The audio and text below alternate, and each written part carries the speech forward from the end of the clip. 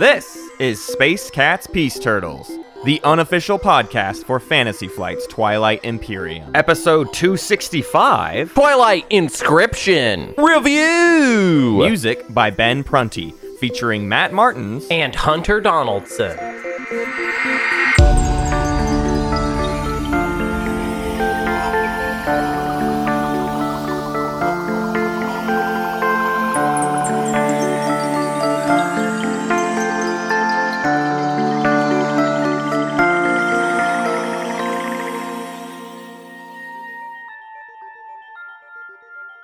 Wow, it's finally here. A different, what a weird time to be alive. The 25th anniversary is alive and well for Twilight Imperium. We have a new board game in the Twilight Imperium universe. It's finally reached us 25 years. And now we've arrived, everyone, at another Twilight Imperium-themed board game. All it cost us was 25 of our years. Let's just quickly ignore all the other offshoot TI games that we choose to say don't exist anymore because they're out of print. Yes. This one does exist, or at least for now it does exist, until, who knows what happens in the future. You know what happens to games. Until Embracer Group steps in and is like, no more. Yeah, they're gonna say no more printing of this thing. But yeah, for now we have it. It's a roll and write. You write, you roll, you roll, you write. We are in such a weird space because this is the thing everybody's talking about right now, right? Today we're just sort of like a board game channel because everybody's doing their reviews and their walkthroughs and their rules showcases for this Twilight Inscription roll and write game. Yeah, and we have to do our duty of not only just talking about a game that seems good, but we are the Twilight Imperium freaks, and we are here to speak on behalf of the Twilight Imperium freaks, but also only on behalf of ourselves. I don't know what you think of this game. Who cares? You're probably gonna, you might like it. I don't know. We'll see. That's my review. Hey, you might like it. You should give it a try. Okay, cool. Well, let me say this for our audience. Yeah. I know most of y'all didn't even wait to hear what we had to say about it before you bought it, you freaks. Okay? Maybe you should have waited, or your daddies to wine taste it and tell you to buy it, but I know you already bought it anyway, so who cares? Well, now daddy's caught up to this. Now the apple hasn't fallen too far from the tree. Yeah. We have caught up to you. We are about to take a bite of the apple and tell you, if there's worms in it or not. Sure. Should we do... here's a thing maybe we should establish that we've never had to establish before. It is our journalistic duty to tell you we got one of our copies of this for free from Fantasy Flight. So they sent us one. They gave us one. They sent us a copy. So that we can review we don't it. live in the same place. Yeah. So I got one. We did get I got one of my own. So they sent me one. I got the free one, for the record, and then Matt bought one. So I have journalistic integrity, and Hunter does not. Everything Hunter says today is he's a shill, and he's here just to promote anything that FFG throws his way for free because he's broken. But I here have maintained some level of integrity. So thank goodness for that. We can now tell you whether or not this consumer product is worth buying with some integrity, right? With your money. So just remember, ignore what I'm going to say about it. Only listen to what Matt has to say about it because Matt paid money. Okay. Now, Matt, what was this personal cash? Was this petty cash that you were using yourself? Sorry. Let's reset. Okay. You paid for this copy. You listening, if you are a member of our Patreon, you paid for this copy of. So where does that fall on the journalistic integrity line? I don't know. Seems like we're both not really on the most even footing. You know what? Actually, I want to throw something out here before we even get into the reviewing. Mm-hmm. You know what? I think that if you're interested in something, you should, and you can afford it, obviously. Yeah. Then you should just buy it. That's how I wouldn't say. I don't know if I've read a review of anything. Here's the thing: reviews are no good. Marketing, no good. We live in a time where critical reviews and marketing is just garbage. You know what I like to look at? Here's what I do. I hear about something, whether it's a TV show, a film, or game, whatever. I just hear the name of it. I don't listen to anything else anyone else says about it. And then I open up like a notepad on my computer, and I type the name into the WordPad, and then I just kind of look at those words. And if those words spark interest, I blind purchase. Okay? So in order to do what I'm telling you should do, you would open up a WordPad right now. You would type in the words Twilight Inscription. Yeah. And just kind of play around with that. Does that you know spark what I mean? joy? How does that feel? Does it spark joy? Yeah. You know? If you do, if it does, then you just pull it up and you click add to cart, and then you don't even think about it. Is our whole Twilight Inscription review going to be us just calling in question what is a review? Because we don't know, because we don't do this. This is Baby's first review too. These are things that like professional reviewers have reckoned with for years ago, and you and I are coming to the table like, but what does it mean to review this commercial product? I question. I wonder. I am a philosophy 101 major, and here I am as a student. Ain't that all that philosophy is, though, Matt? Just a way to avoid kind of like actually dealing with the things that you're dealing with, and instead just kind of dodge by like using very academic words and going, just kind of climbing up your own butt. That's weird. And so Twitter is philosophy 101, one and the same now, is what we're saying. That's what I'm saying. Twitter is kind of like what you can do instead of philosophy. Now there's two options.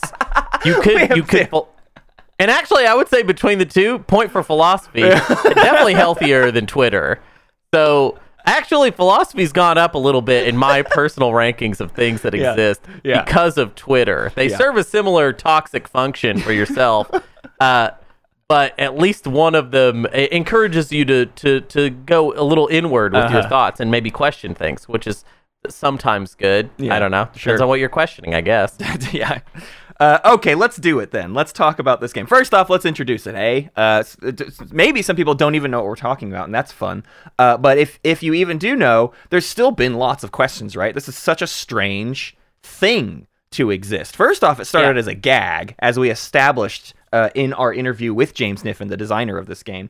There was at one point at a Gen Con a fake Twilight Imperium as a roll and write game, postulated as though, wouldn't it be ridiculous if this is perhaps this is the most ridiculous of scenarios that could occur. So ridiculous no one would believe it. That was the idea of this prank years ago. Yeah. And now it is not. It is just breathed into, here we are.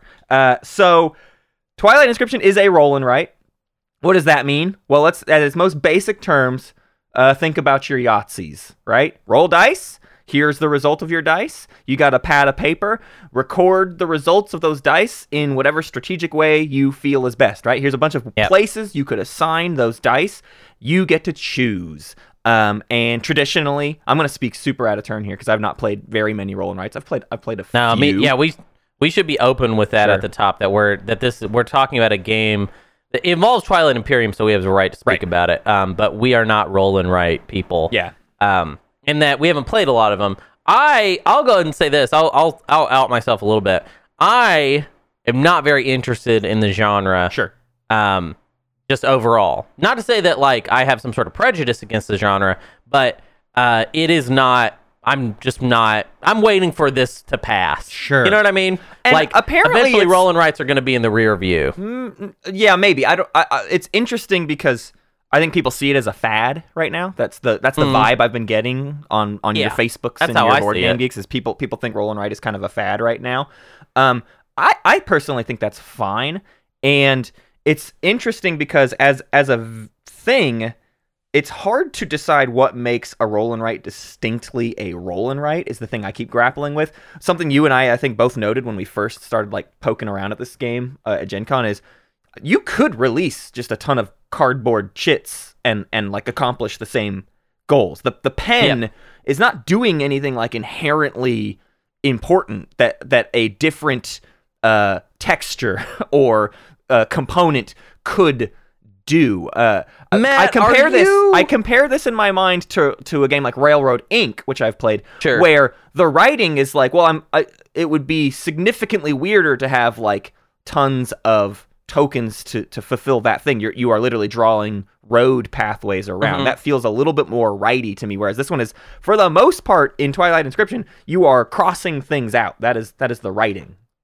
Matt, are you slyly suggesting that perhaps the popularity of roll and writes is not just because designers like the idea of you rolling dice and writing things down, that they might be some sort of cost-cutting measure? Yeah. Some sort of sidestepping of the reality of various components to be purchased? Yeah. I.e., plastic miniatures. Yeah, dare I suggest Dare you suggest, Matt, not that the roll and write genre is here because of economic reasons and not just, that we think it's all great. To your point, though, of like, I think this is going to be in the rearview mirror. I don't agree with that. I think people will start to discover very, very interesting, unique things to do with roll and writes. Right? Sure, I think the idea of I have to draw a thing out is a very specific thing. I don't know that this game necessarily does that. This game, however, does do something else with the roll and write genre, which is just cranks it up to 11. The way I categorize this game is actually 4 roll and write games on top of each other. And they cross-reference each other like the entire time you're playing is sort of a way to think about this game. Because I think the general theory behind roll and writes is they're quite simple. I mean, you just roll your dice and you check the think about how simple Yahtzee is. And honestly, a lot of roll and writes are not wildly more complex than the decision tree you would have in a game of Yahtzee. But yeah, or if anything, Yahtzee might be more complex. I'm getting sick of hearing all these people on the street saying things like Yahtzee this and Yahtzee that as if it's just, the simplest game. Right. Yahtzee and Farkle. Right. These games are in my top 50. Especially Farkle, actually. I'm not joking around. It sounds like I'm joking, but I'm not. Farkle's pretty good. I grew up camping with some Farkle. Yeah, Farkle's pretty good. Can we review Farkle? Because that's a game you can't buy. Let's start that YouTube channel, Hunter. Let's just only review games that have been around for centuries.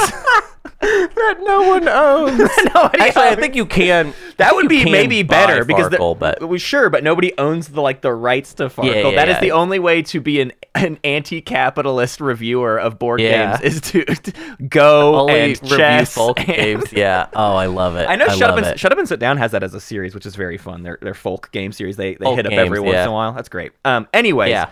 So Twilight Inscription, it's 4 roll and write games kind of stacked on each other, and in that, it exponentially becomes more complex, right? Your decision of when to jump from one roll and write game to the other, at what point you want to decide to work on one roll and write game, that is the main decision tree you're actually after. So how does this function? Let's quickly explain the rules of Twilight Inscription, because I can get through it fairly fast without too much detail. You got 6 dice. 3 of them are actually the dice you're using all game, and 3 of them are focus dice. They are basically upgrades. You can unlock them throughout the game to have more dice to roll, right? Or, you always roll them, but you have more dice to act upon. It can give you a larger number of actions, essentially. It is part of your action economy, is these dice. Every round, as it were, you reveal a card. That card gives you a set of actions, of which there are 3 types. We won't go into crazy detail, although you will note Absol gave some really great pre-errata about sort of the rundown of these 3 resources and their commonality. So if you're wanting to get strategically into this stuff, I suggest heading over to the Discord and hearing the people that are talking about it a lot. The 3 resources are not created equal. Anyways, you get these 3 resources to allocate to various things. And then you roll dice, and you get more resources to allocate to the same sheet you decided for the first one, right? So you're going to take 2 sets of actions, both geared towards one of your 4 sheets. And your 4 sheets are navigation, moving around the universe, exploring space. And then you have exploration, exploring the planets you find along the way in space. And then you have industry, which thematically is trickier for me to I don't know what I'm doing on the industry sheet, but it's my industry. I can. Yeah, it's your economics, it's your trade goods. Give me a better. You dived much deeper into that sheet than I did on my playthrough. Yeah, I like the industry sheet. So the industry sheet is it's essentially your way of accumulating trade goods and votes for the agenda phase. And it has a fun little like weird board of you sort of deciding like how you're going to allocate your industry, right? And you're securing different types of commodities that all go on a track, right? And as you kind of move around this little map, you have to sort of take certain things out of the equation for yourself. You have to X out certain commodities in favor of getting access to these other commodities. In Twilight Imperium, there's of course one type of commodity and all you want to do is slip it to a trade good. In Twilight Inscription, we have 3 types of commodities. Beautiful.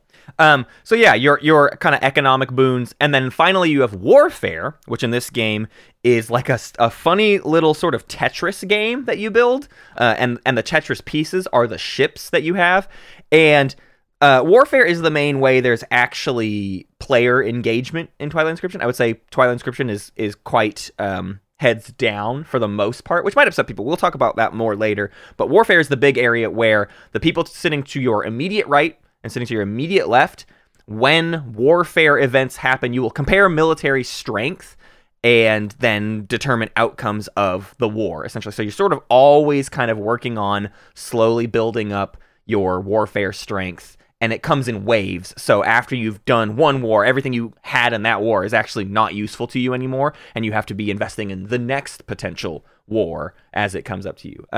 The main other way you interact with everybody, too, is at set timings throughout the game. There are agendas, which Hunter has already alluded to. Your industry can help you get votes in agendas, but agendas are similar to Twilight Imperium. We all come to the table, and we have to determine sort of a new rule for the game, or a new way the game is going to shake out. The agendas in Twilight Inscription are a decent amount different, though, I would say, than Twilight Imperium, where Twilight Imperium is like, here's one pretty generally dynamic thing, or a quite different thing.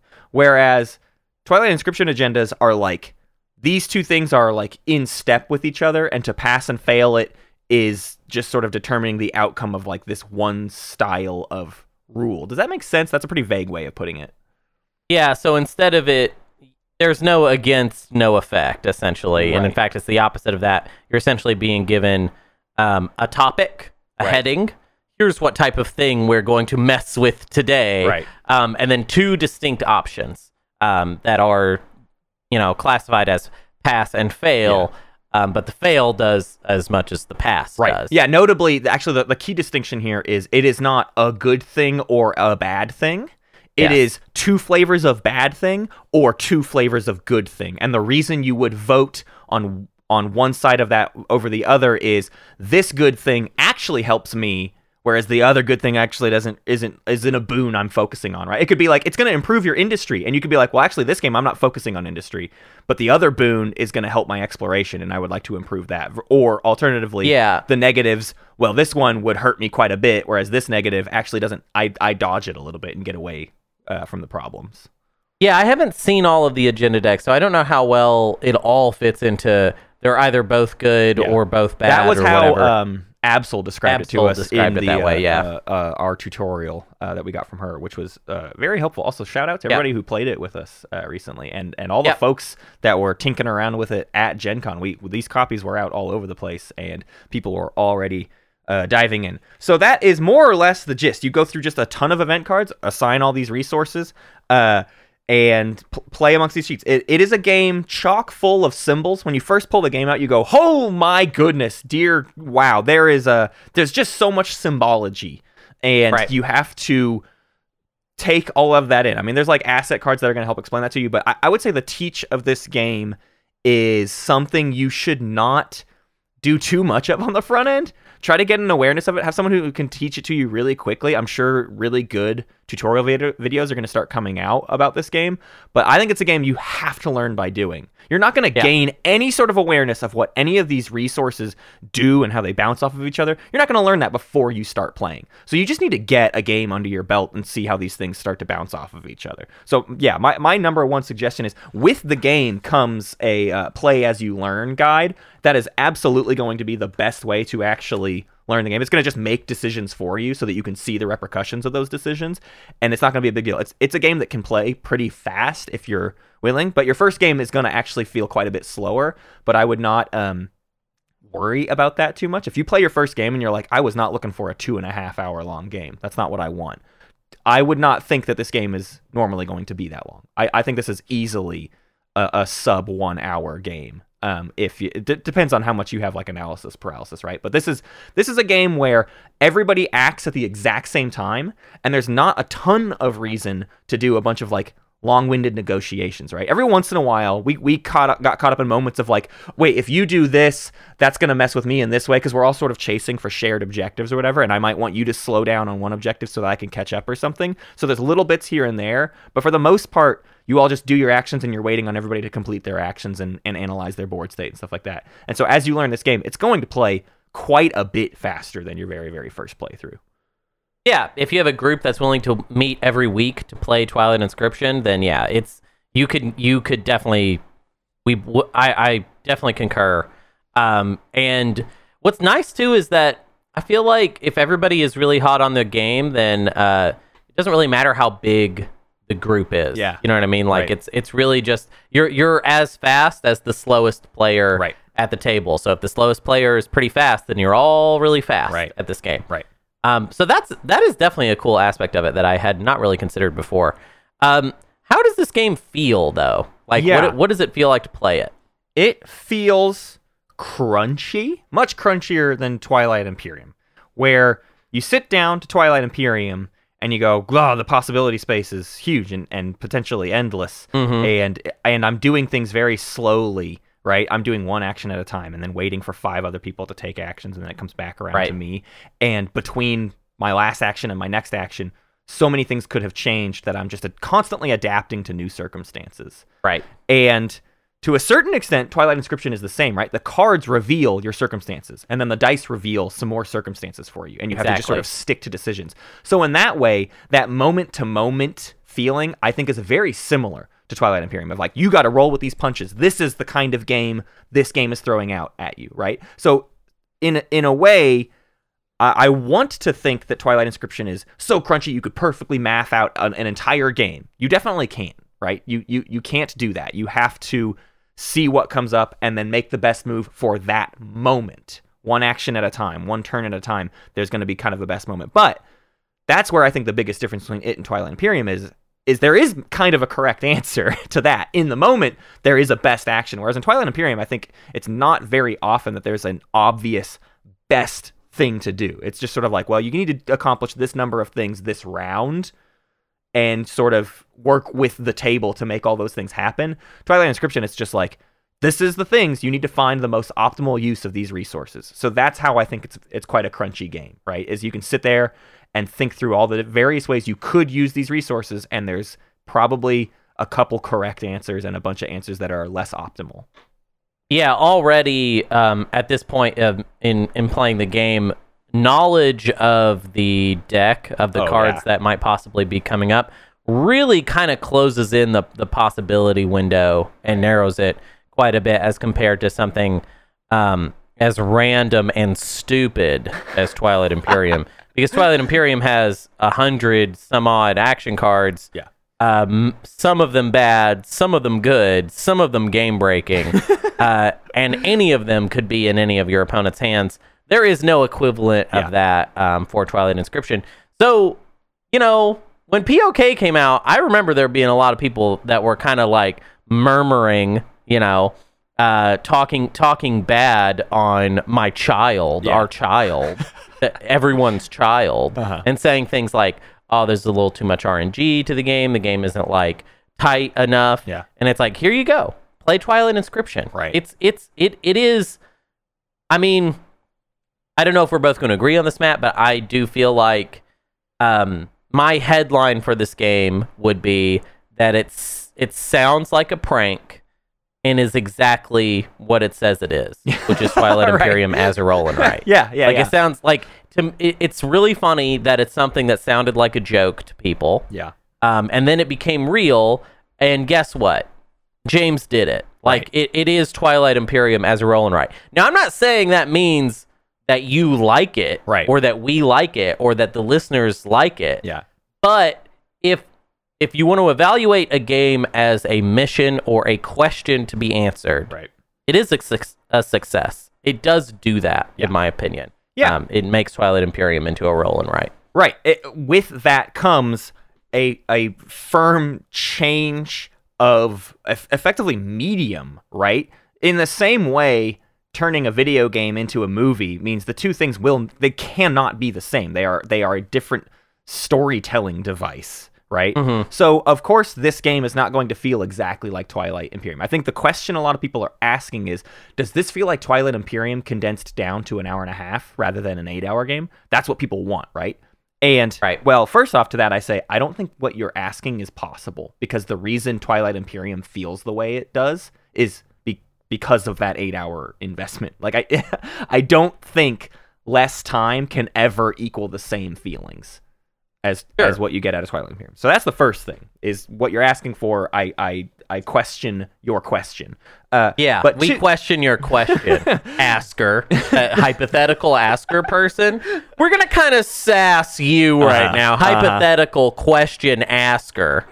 So the thing for me then is, as a roll and write, this game conveys a lot of the same thematics as Twilight Imperium very successfully. The things I think I've seen echoed a lot, especially by the people who are like really digging into this game, is the factions feel quite distinct, and in some cases incredibly distinct, right? My view is these factions are not all created equal. That's the first and foremost thing.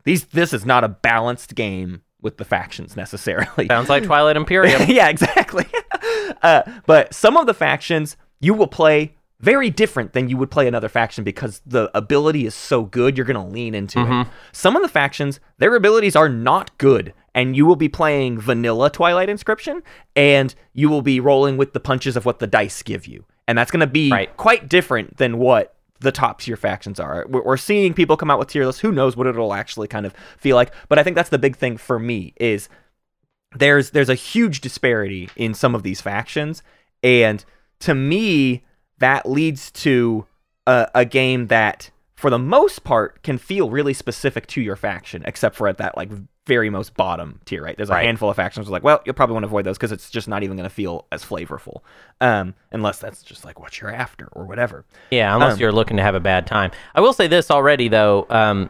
If the factions are truly imbalanced, which I'm not ready to say that that there is that much daylight between them, just because that's a lot of games I feel like you need to play to really, really know that in your bones. But we have already sort of established that this is like Twilight Imperium with a lot less RNG. Yeah. And the thing that helps a bad faction in Twilight Imperium is good luck. Right. This is a less luck-dependent game. Right. So the fact that if the factions are, in fact, not very balanced, that might feel more significant in a game like Twilight Inscription than I think it does even in Twilight Imperium. And in Twilight Imperium, it feels pretty darn significant. I mean, Dane basically messed up and made a bad game, screwed up, and ruined our lives. You know what I mean? Oh, at least when you're losing as, whatever faction it is that you're playing that you want to complain about. Yeah, Arborek or Yin even. Even with even with new codex, Dane. Messed up. Better get back in the foundry. So anyway, sorry. Get back to what you're saying. The other stuff for me is the big phases. It's not like there's a 1-to-1 equivalent for everything. So that's the thing where I think people are getting a bit cart before the horse or whatever. Is they believe that this game is saying, what if I turned Twilight Imperium into a roll and write? And I actually don't think that's what this game is. The way they market this game is the Twilight Imperium of roll and writes. And that means something very distinctly different, right? The Twilight Imperium of roll and writes is that Twilight Imperium is a game that takes a ton of other, actually quite basic mechanics, very simple things to understand, and through sheer volume, increases and elevates that whole experience into something much greater than the sum of its parts, right? The mechanics, that's the way I used to teach Twilight Imperium, is like, listen, most of these things are things you've played in other games. You've experienced all of these mechanics somewhere else. They're just being all crammed together in one huge ecosystem. Twilight Inscription is the Twilight Imperium of roll and writes because it's taking a bunch of different roll and write ideas and cramming them all together to create something that is bigger than the sum of its parts. But it's still a roll and write game. It is not, the agendas are not as dynamic as agendas in Twilight Imperium. Trading isn't existent, right? So trading is like the most important aspect of the reason Twilight Imperium feels the way it feels, right? Is because at any point things can be negotiated. There's not anywhere close to as much to negotiate in Twilight Inscription. And so for some people, that's going to be not what they're after. But that's not anything Twilight Inscription said it was going to be. So I don't put it as like a downside on Twilight Inscription. Twilight Inscription is a roll and write, and it feels quite good as a roll and write. It does not have the negotiation that I like from Twilight Imperium, but that's why I play Twilight Imperium. I wasn't after, I don't know, this thing that other people seemed to have been after, I guess. I don't know who these other people are, but I think they should have had more realistic expectations. And I want to reiterate, I think this is about as good as you could do trying to turn Twilight Imperium into a roll and write. And I want to celebrate how much of Twilight Imperium has been translated into this very different design. And Definitely. I think that the right things were chosen to translate. Mm-hmm. Yes, I mean, trade and player interaction between the players in a competitive sense, it is much pared down from Twilight Imperium, but is it pared down for a roll and write? Right, absolutely. That's what I wonder. Yeah. I don't think it is, actually. I think it's actually quite a lot of interaction. And I personally, because of my lack of experience with roll and writes, don't even really care to compare it to them. Because how could I? I don't know anything about them. But I can't compare it to kind of Euro-style engine-building games. Which, honestly, is maybe more what this should be compared to than just, like, standard roll and writes. This is much more of an engine builder than, I think, your standard roll and write fare. Yeah, I think it feels quite a bit like one of those. It kind of, if that's the type of game that you like to play, if somebody told me they like engine-building type games, I would say, like, oh, you should definitely give this a try. Right. If you're like, I think the ideal person would be someone that likes those types of games and is interested in the Twilight Imperium art, lore, and universe. You would be like, to me, the ideal person for this game. Yeah. Because it's really about, taking what resources the game is providing to you, and then it's just very critical how you invest those resources. And if you invest them smartly, then you get this kind of tempo that starts happening. Right. And what's interesting is that, as Matt alluded to earlier, the better your tempo might be on one sheet, the more you can invest the kind of extra tempo on that sheet into sheets that you're not even playing on right now. Right. That's where it can get very, very fun to me. Which is kind of really similar. Like, there's a lot of stuff in it's a shame I haven't played that many Euro games in a while, but like Suburbia has elements of that. Mm-hmm. Every game that like decides to separate out your kind of tech paths in this way. Clash of Cultures has elements of this. Yeah. Of like, I'm invested hardcore into this tech, but this, sort of tree is allowing me to also excel in this other thing. Right. And a lot of this is, I would say, quite cleanly telegraphed to you. It's just that it's a lot of things. Right. I want to compliment the symbology. I think the symbology, they had their work cut out for them. Right. And to me, a lot of it makes sense. It's really the only place you can kind of get messed up, I feel like, with this game is in the specifics of how you can spend things. Right. Is where it can get confusing. And it's specifically sometimes where you can spend things can get a little bit difficult. It's always very clear that you activate a sheet. There are 4 sheets. You activate one, and then you do stuff, right? Right. But sometimes, especially for, and Matt, I'm kind of alluding to something you were talking about when we were putting this episode together. My issue, yeah. It can be confusing as far as like, when is the best time for me to invest certain things? Right? Yeah, like, the idea is as you're playing, you can unlock things that I won't call them resources because that's kind of a specific thing. They're called assets, actually, is what I should say. You can unlock assets that you do not have to use right this second. You can delay your usage of them until you are working on the sheet that asset would actually best be used on, right? What I've been routinely bouncing against in my playing of it is I cannot decide when is the right time to commit that asset to that sheet. I have to be activating that sheet, which means I have to already have something else useful to do on that sheet, right? Sometimes it's like, well, no, with this set of actions, this dice result, which isn't actually when you make the decision, but bear with me, this result of actions would be best served on my industry right now. Right. But I'm waiting to activate exploration so that I can use my green tech asset to get the green technology on that board or something like that.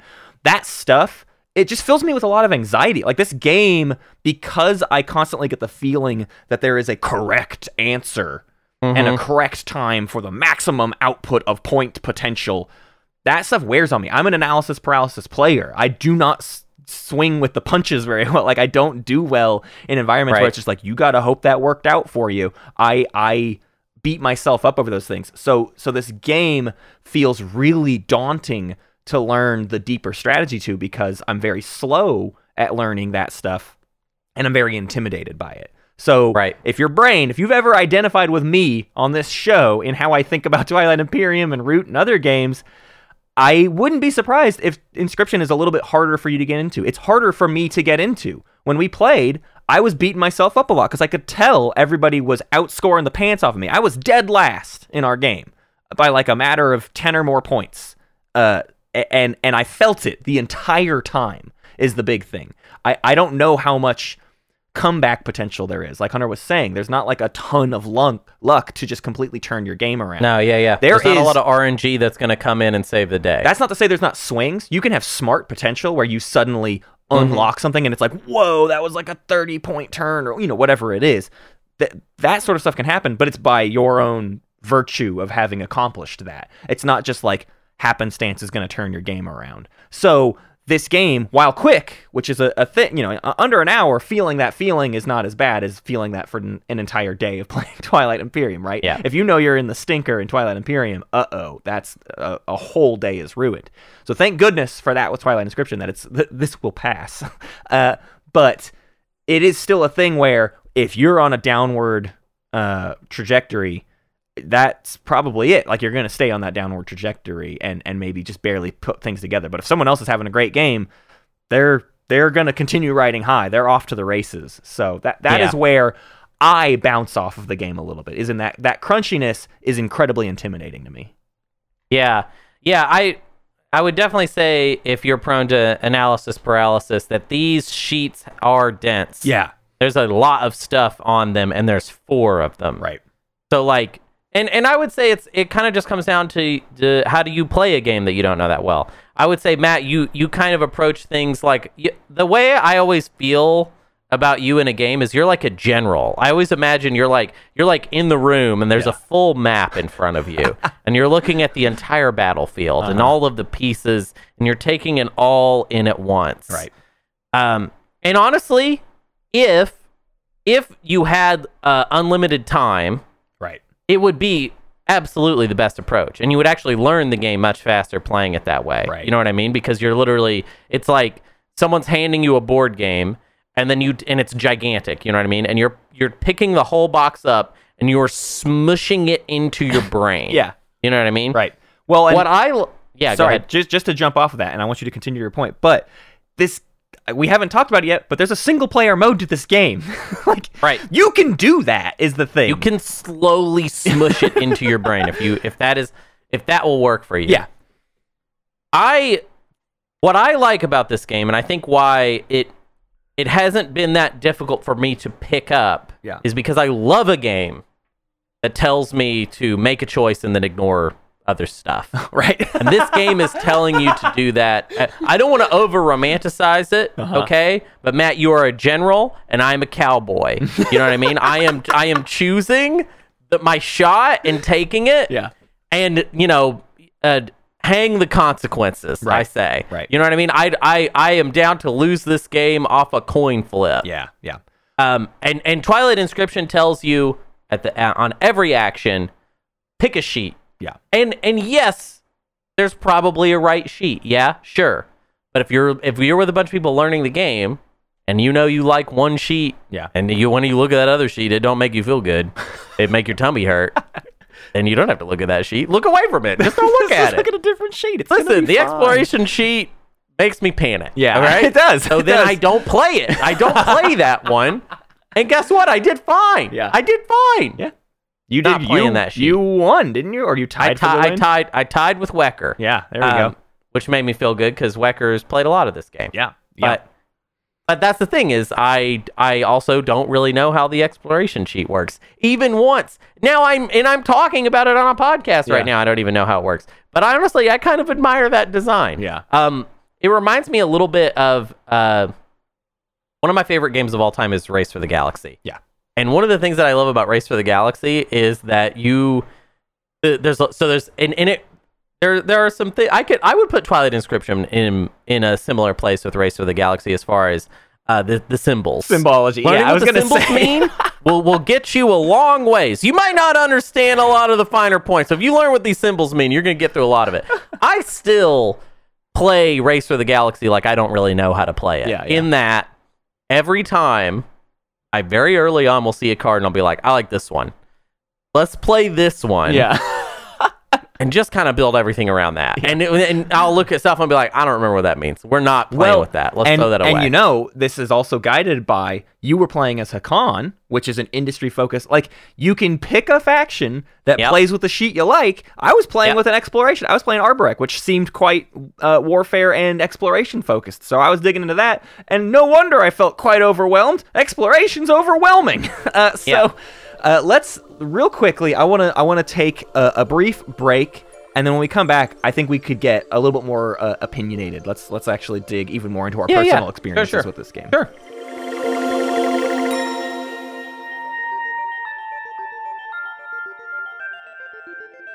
Okay, welcome back. Hello. Hey, how was that? How was that? Did you get your tea? Are you drinking tea now? Do you want to drink some tea with us? Yeah, drink tea now. We didn't tell them to get tea. Yeah, but maybe they did. I hope you're freaking out if you did, in fact, go get tea. Let us know if you did, in fact, get tea during the ad break. That would be quite cool. Yeah. Okay, so we've been sort of bouncing around with our personal experiences, but I'd like to dig into that even more, because I do not believe in an objective review anyways. I think that would be silly. So all I can do is kind of share with you my experiences. So we were taught this at Gen Con. As part of a group thing. James Niffen was there just giving like a demonstration of all of it. And Hunter and I were actually playing the 2-player game. We were off in a little corner by ourselves, whereas other people were playing like a 4 or 6 whatever player game. 2-player and 1-player is where this game actually breaks into sort of a different thing, and you play against an AI element. So in a 2-player game, the biggest thing I said earlier is, like with Warfare, you're fighting the people on your right and the people on your left, right? So in a 2-player game, you're fighting each other, and then you're both fighting the AI. You make a little triangle of the 3 of you, but the AI is one of those 3 things. And then in the single-player game, Warfare is just in both directions. You're fighting the AI, and it's kind of a different thing. The AI is not like a player. It is more like a series of finish lines that you are racing to.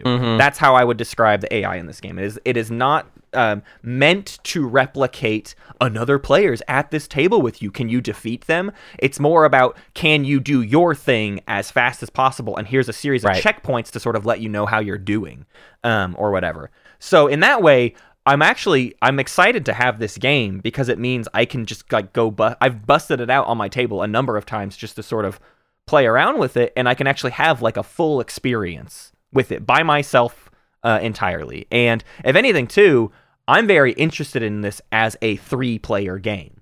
I don't really like Twilight Imperium at 3 players because you can't have the same level of negotiation. And guess what we've spent all this time talking about with Twilight Inscription? It doesn't have the same level of negotiation because maybe at 3 players, it cannot exist. Like, you don't have the same sort of dynamics, right, in a 3-player set. Right. There's a specific set of dynamics to a 3-player game. And I think, without having played it enough to know, I think this could be like a perfect 3-player game because everything is intertwined, whereas the second you get to 4 players and more is when you get into, I'll never interact with that person basically at all. We'll come to agendas together, and I can suddenly be like interested in maybe what they have going on, but it still barely impacts me to much extent at all.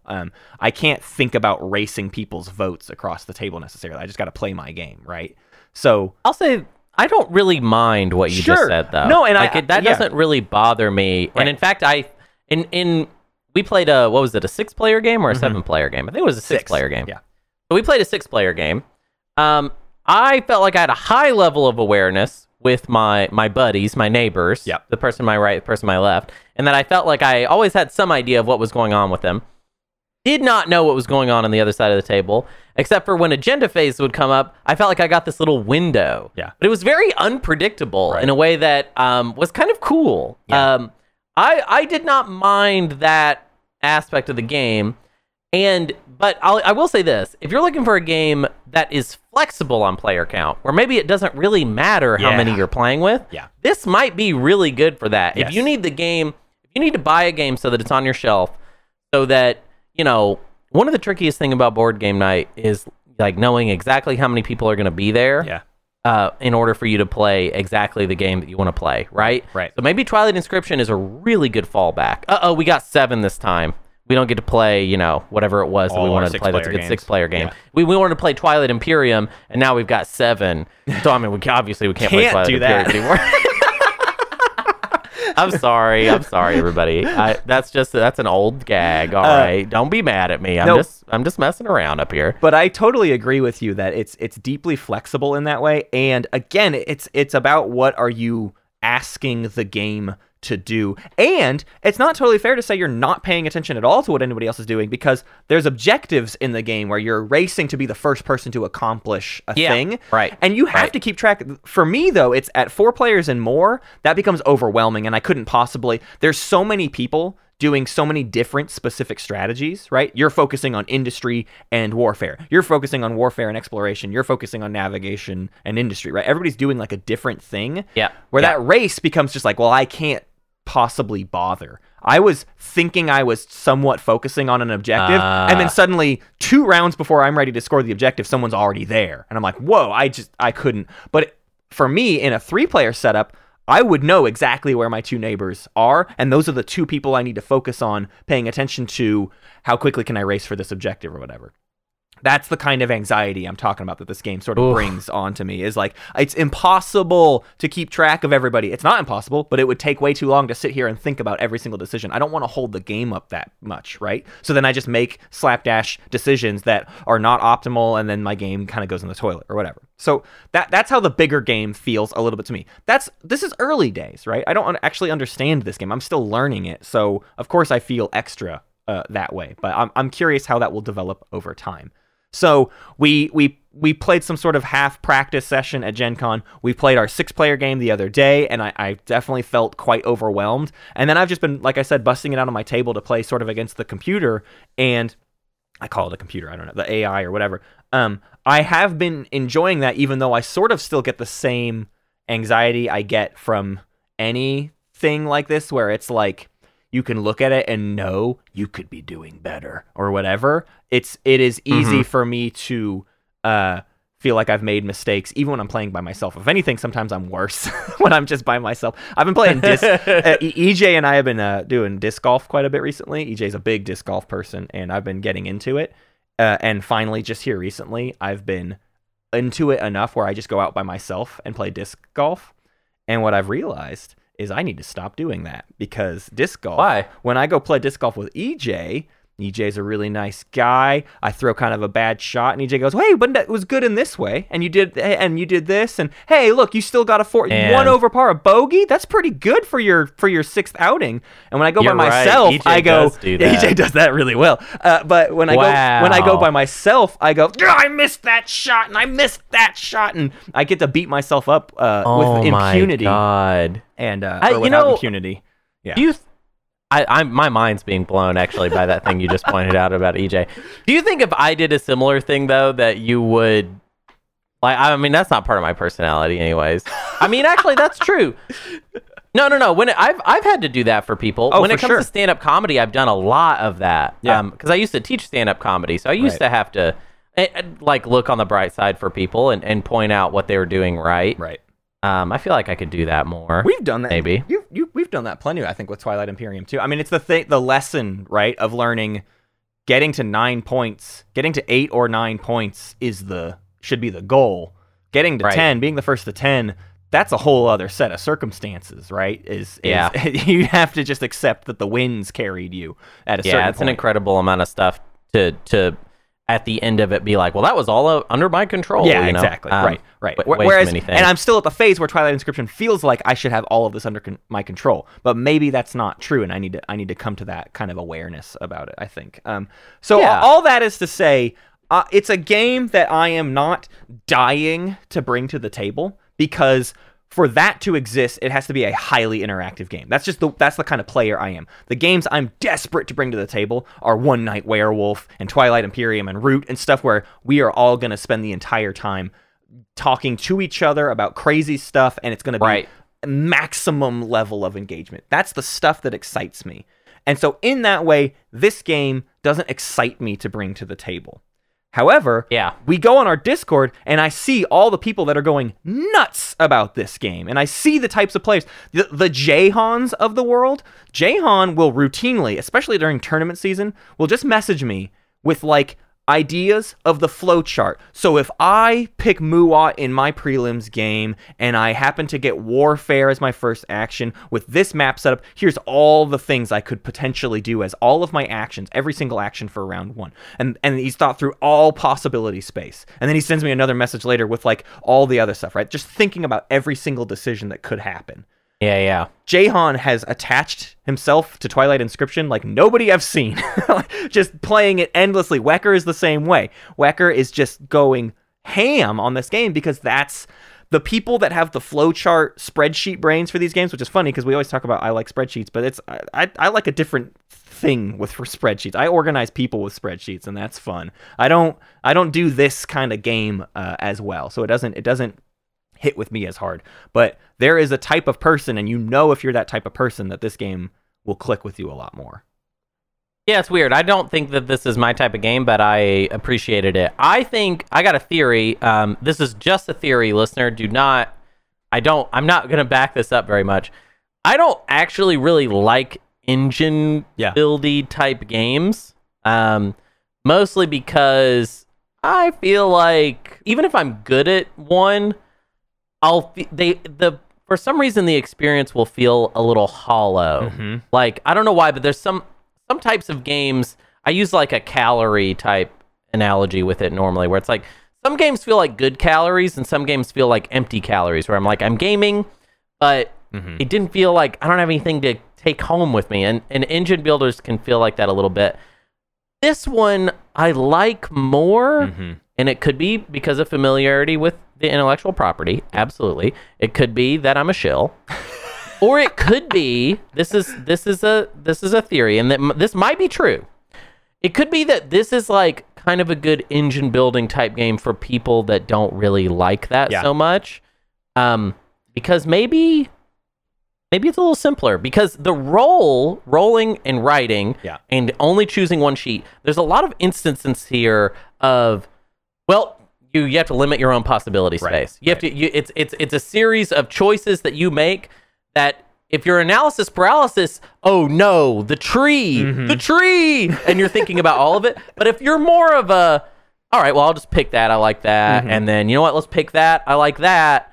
It's a way of possibly breaking an engine builder down into just individual choices that don't zoom out so much that I get kind of tired. Right. By the end of a lot of engine building games, I will just be kind of done. You know what I'll share with you in that is, here's how I think a lot of engine builders feel to me is, I think so many engine builders are designed so tightly that so often it'll be like it's an 8-round game. You will inevitably you'll just only take 8 actions. That's my feeling of so many engine builders, is like, actually I make very few decisions in a single game.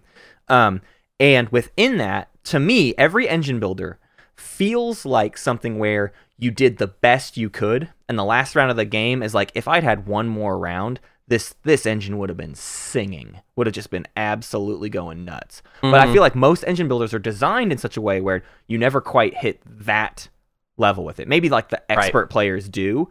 Twilight Inscription, I do think you hit that. I think the engine is so easy to sort of see how they feed into each of the 4 sheets and how you can bounce from one to the other, that you can feel a monumental action happen. You can have a really good turn, right? Whereas I think so often engine builders are just like, and a couple little tiny things happen. But like the best turn in Twilight Inscription, and I remember like Wecker specifically saying this at one point, is the best turn in a game of Twilight Inscription is you get kind of the right roll you needed, and that unlocks a ton of assets that you would then immediately need to also spend. So your actions feed into actions, feed into actions. Yep. And so you're like, sorry guys, this is going to take me a minute because I'm about to do like 30 things at once. Yeah, like an suddenly this action. Is my turn. And then once I do this, that will be my potential. Like I won't be I won't just do this again, but I'm having a moment right now, and if y'all can just like let me have this moment, it's kind gonna of take a minute. Jackpot turn, or perhaps Yahtzee, where you yell Yahtzee and then bam, all the things that you do, all the things you'll do, my friends, all the things you'll do. I think as an engine builder, there's a richer satisfaction you can get out of it. And I think that's what you're getting out of it is you can just have those turns happen to you. I even had them. Like I wasn't playing well. I still had my great turn where I made like all my points, right?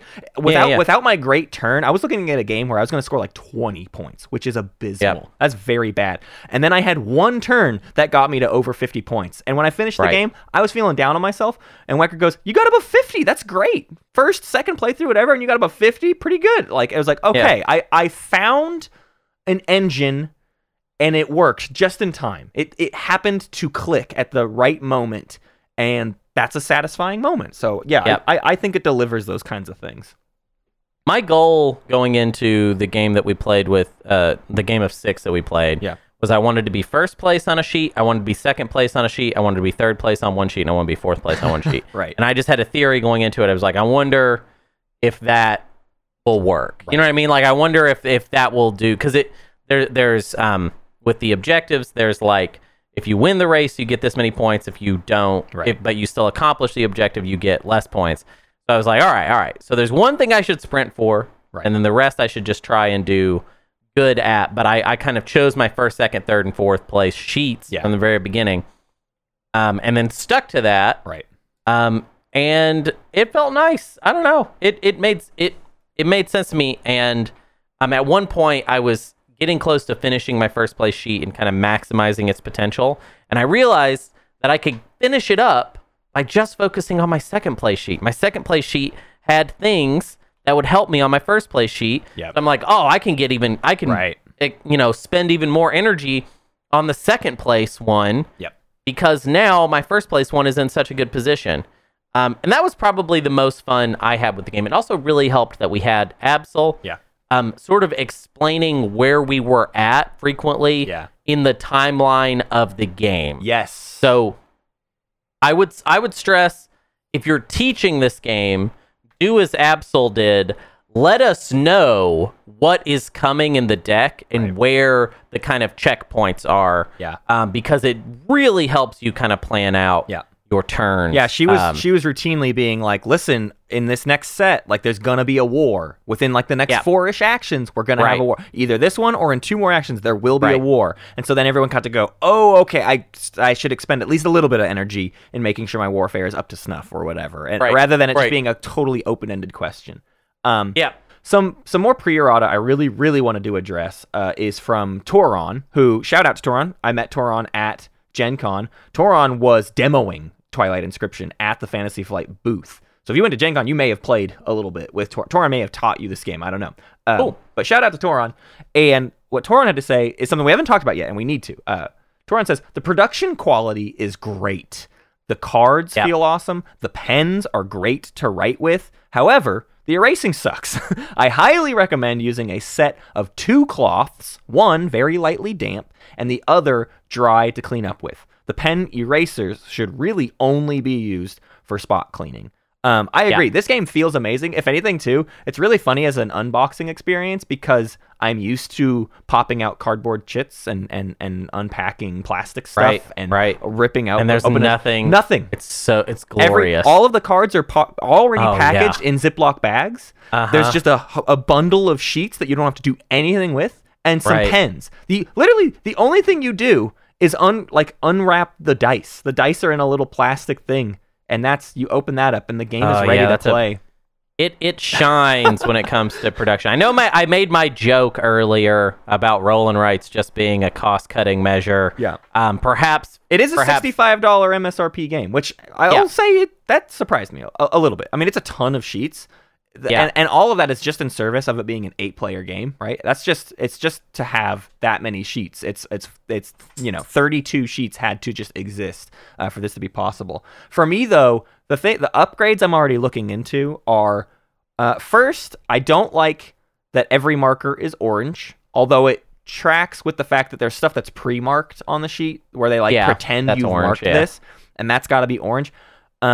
I want to buy a bunch of paint pens, or they're like chalk pens or whatever. It's a specific kind of white erase marker that makes it really... The thing Toron's talking about with the eraser is it's really gummy. Like, it really sticks to the eraser. And then after you've erased a couple times, that eraser just, is barely erasing anymore because it's so gummed up. If you could, really easily clean that, and there's probably some sort of method to cleaning that thing, but it's still just such a pain. So like Toron said, I would like to package, put 2 cloths in my set that are the ones I'm going to get wet and one that's going to be dry or whatever. But also, I just want a bunch of different colored pens so that everybody can have that on their sheet. I just think that would be interesting. But literally beyond those 2 upgrades, and then maybe your typical card sleeves, there's nothing else. This is ready to go. This game is locked and loaded as an experience. So it unpacks fast. Yeah, you can just start playing this.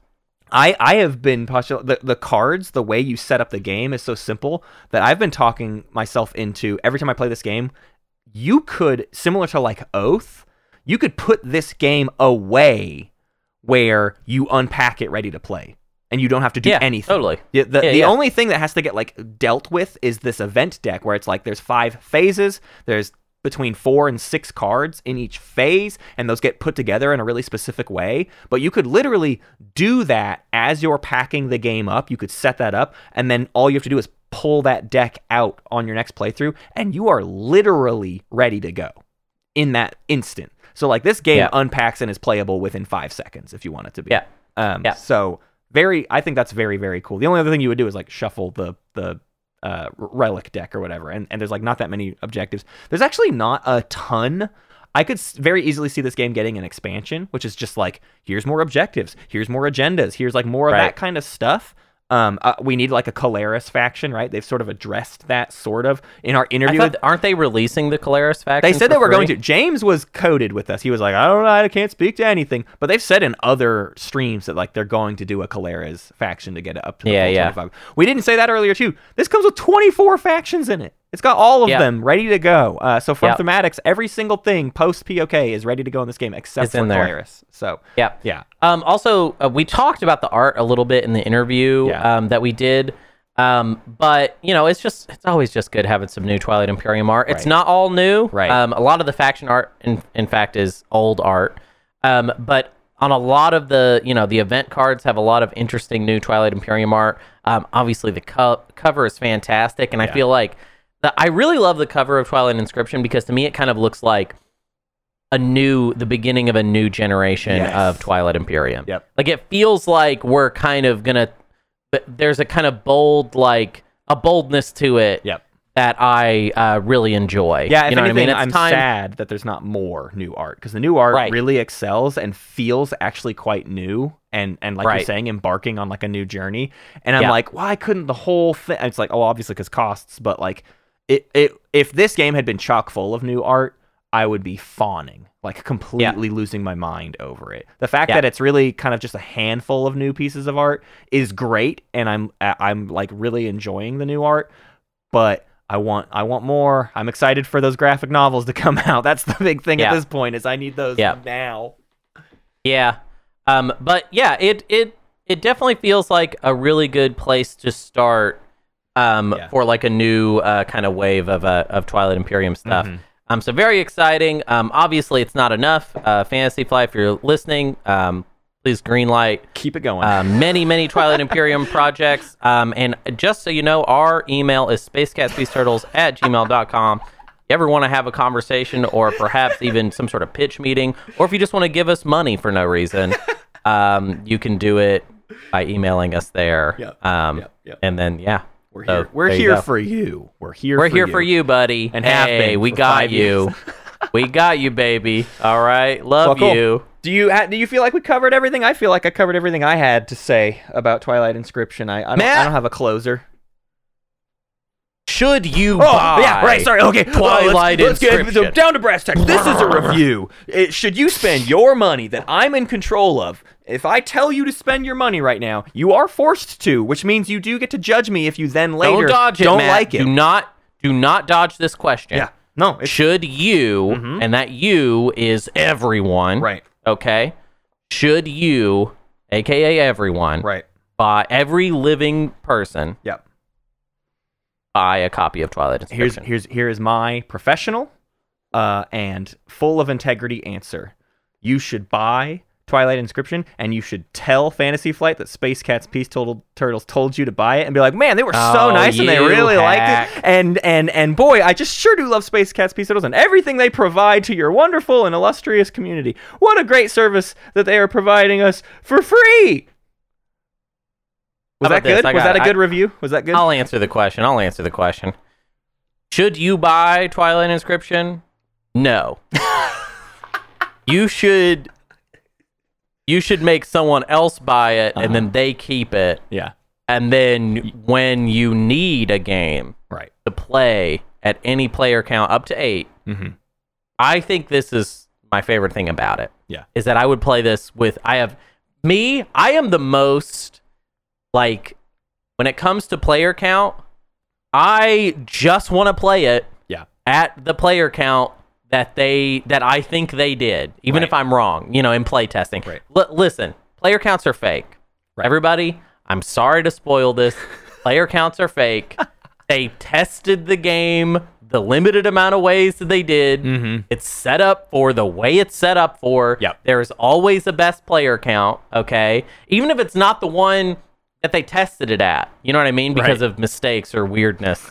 There's always a best, and I always want to play the best. But this is actually one of the first times I've ever played a game where I honestly just don't think there's a best. Yeah. I do not think there is a best. I think it's all fine. So in that way, I think it has a real utility function to serve on your board game shelf. Yeah.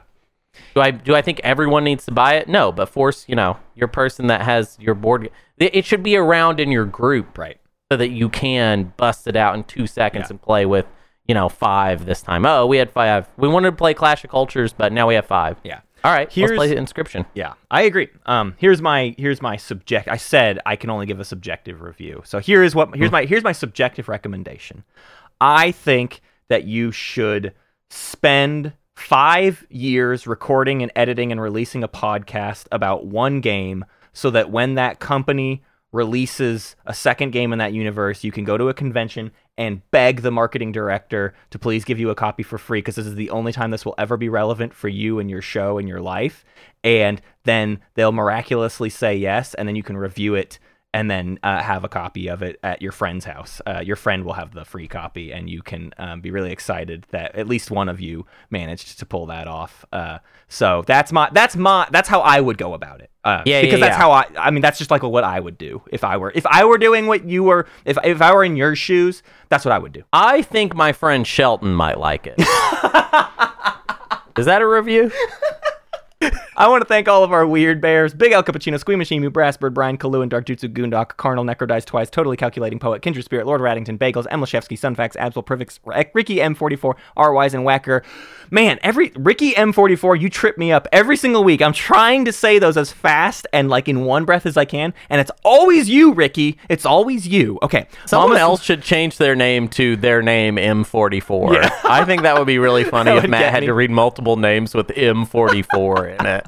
And I want to thank Mama's Lovely Larva. My son is also named Bort M44, Nerfsurg M44, Baldric M44, Tautology Is What It Is M44, Frank G M44, Rekka M44. No, Matt, you messed one up. It's surely Frank M44G. Oh, you're right. And Frank M44G, Jadeem Jedi M44, General Pith, Uncle Batty, Savant, and Teddy's Jam for M44.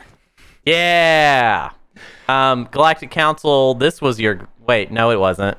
We still have it. It's still up there. Shut up. There's like a week left. There's 1 week left on your Galactic Council poll, and it is these 4 options. So the 4 options are Homebrew Scenario, Alliance Mode, Axis and Allies, and Ahoy. And at this point, Alliance Mode is really slamming it out there. Yeah. So I would encourage those of you who have voted for other options besides Alliance Mode to perhaps form a coalition against Alliance Mode. Although I don't know why I'm saying that, because I'll just play Alliance Mode and that's fine. I'm already scheduling an Alliance game because it's so obviously. Okay, well then definitely please mess it up so that we ruin our own scheduling. Play.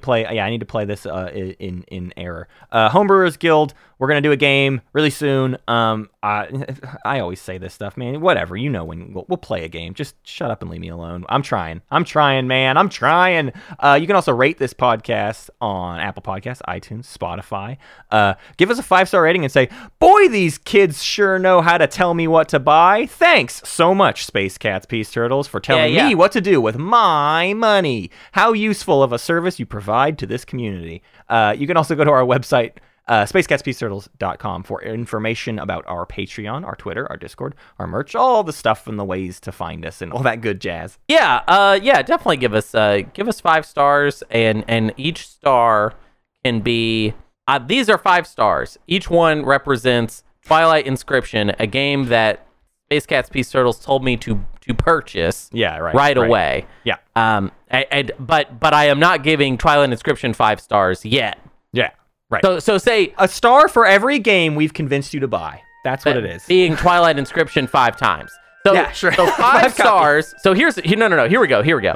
You say 5 stars and then review Twilight Inscription in the body, but at the end say, I don't yet know what I think of Space Cats Peace Turtles. Yes. You know what I mean? So it's like you're saying, I love Twilight Inscription. Excellent game. Really, really love it. 5 stars. Wait, what is this? And then you're out. You know what I mean? Perfect. So it's like you're confused. You thought you were reviewing Twilight Inscription, but actually you were reviewing 2 dorks that suck.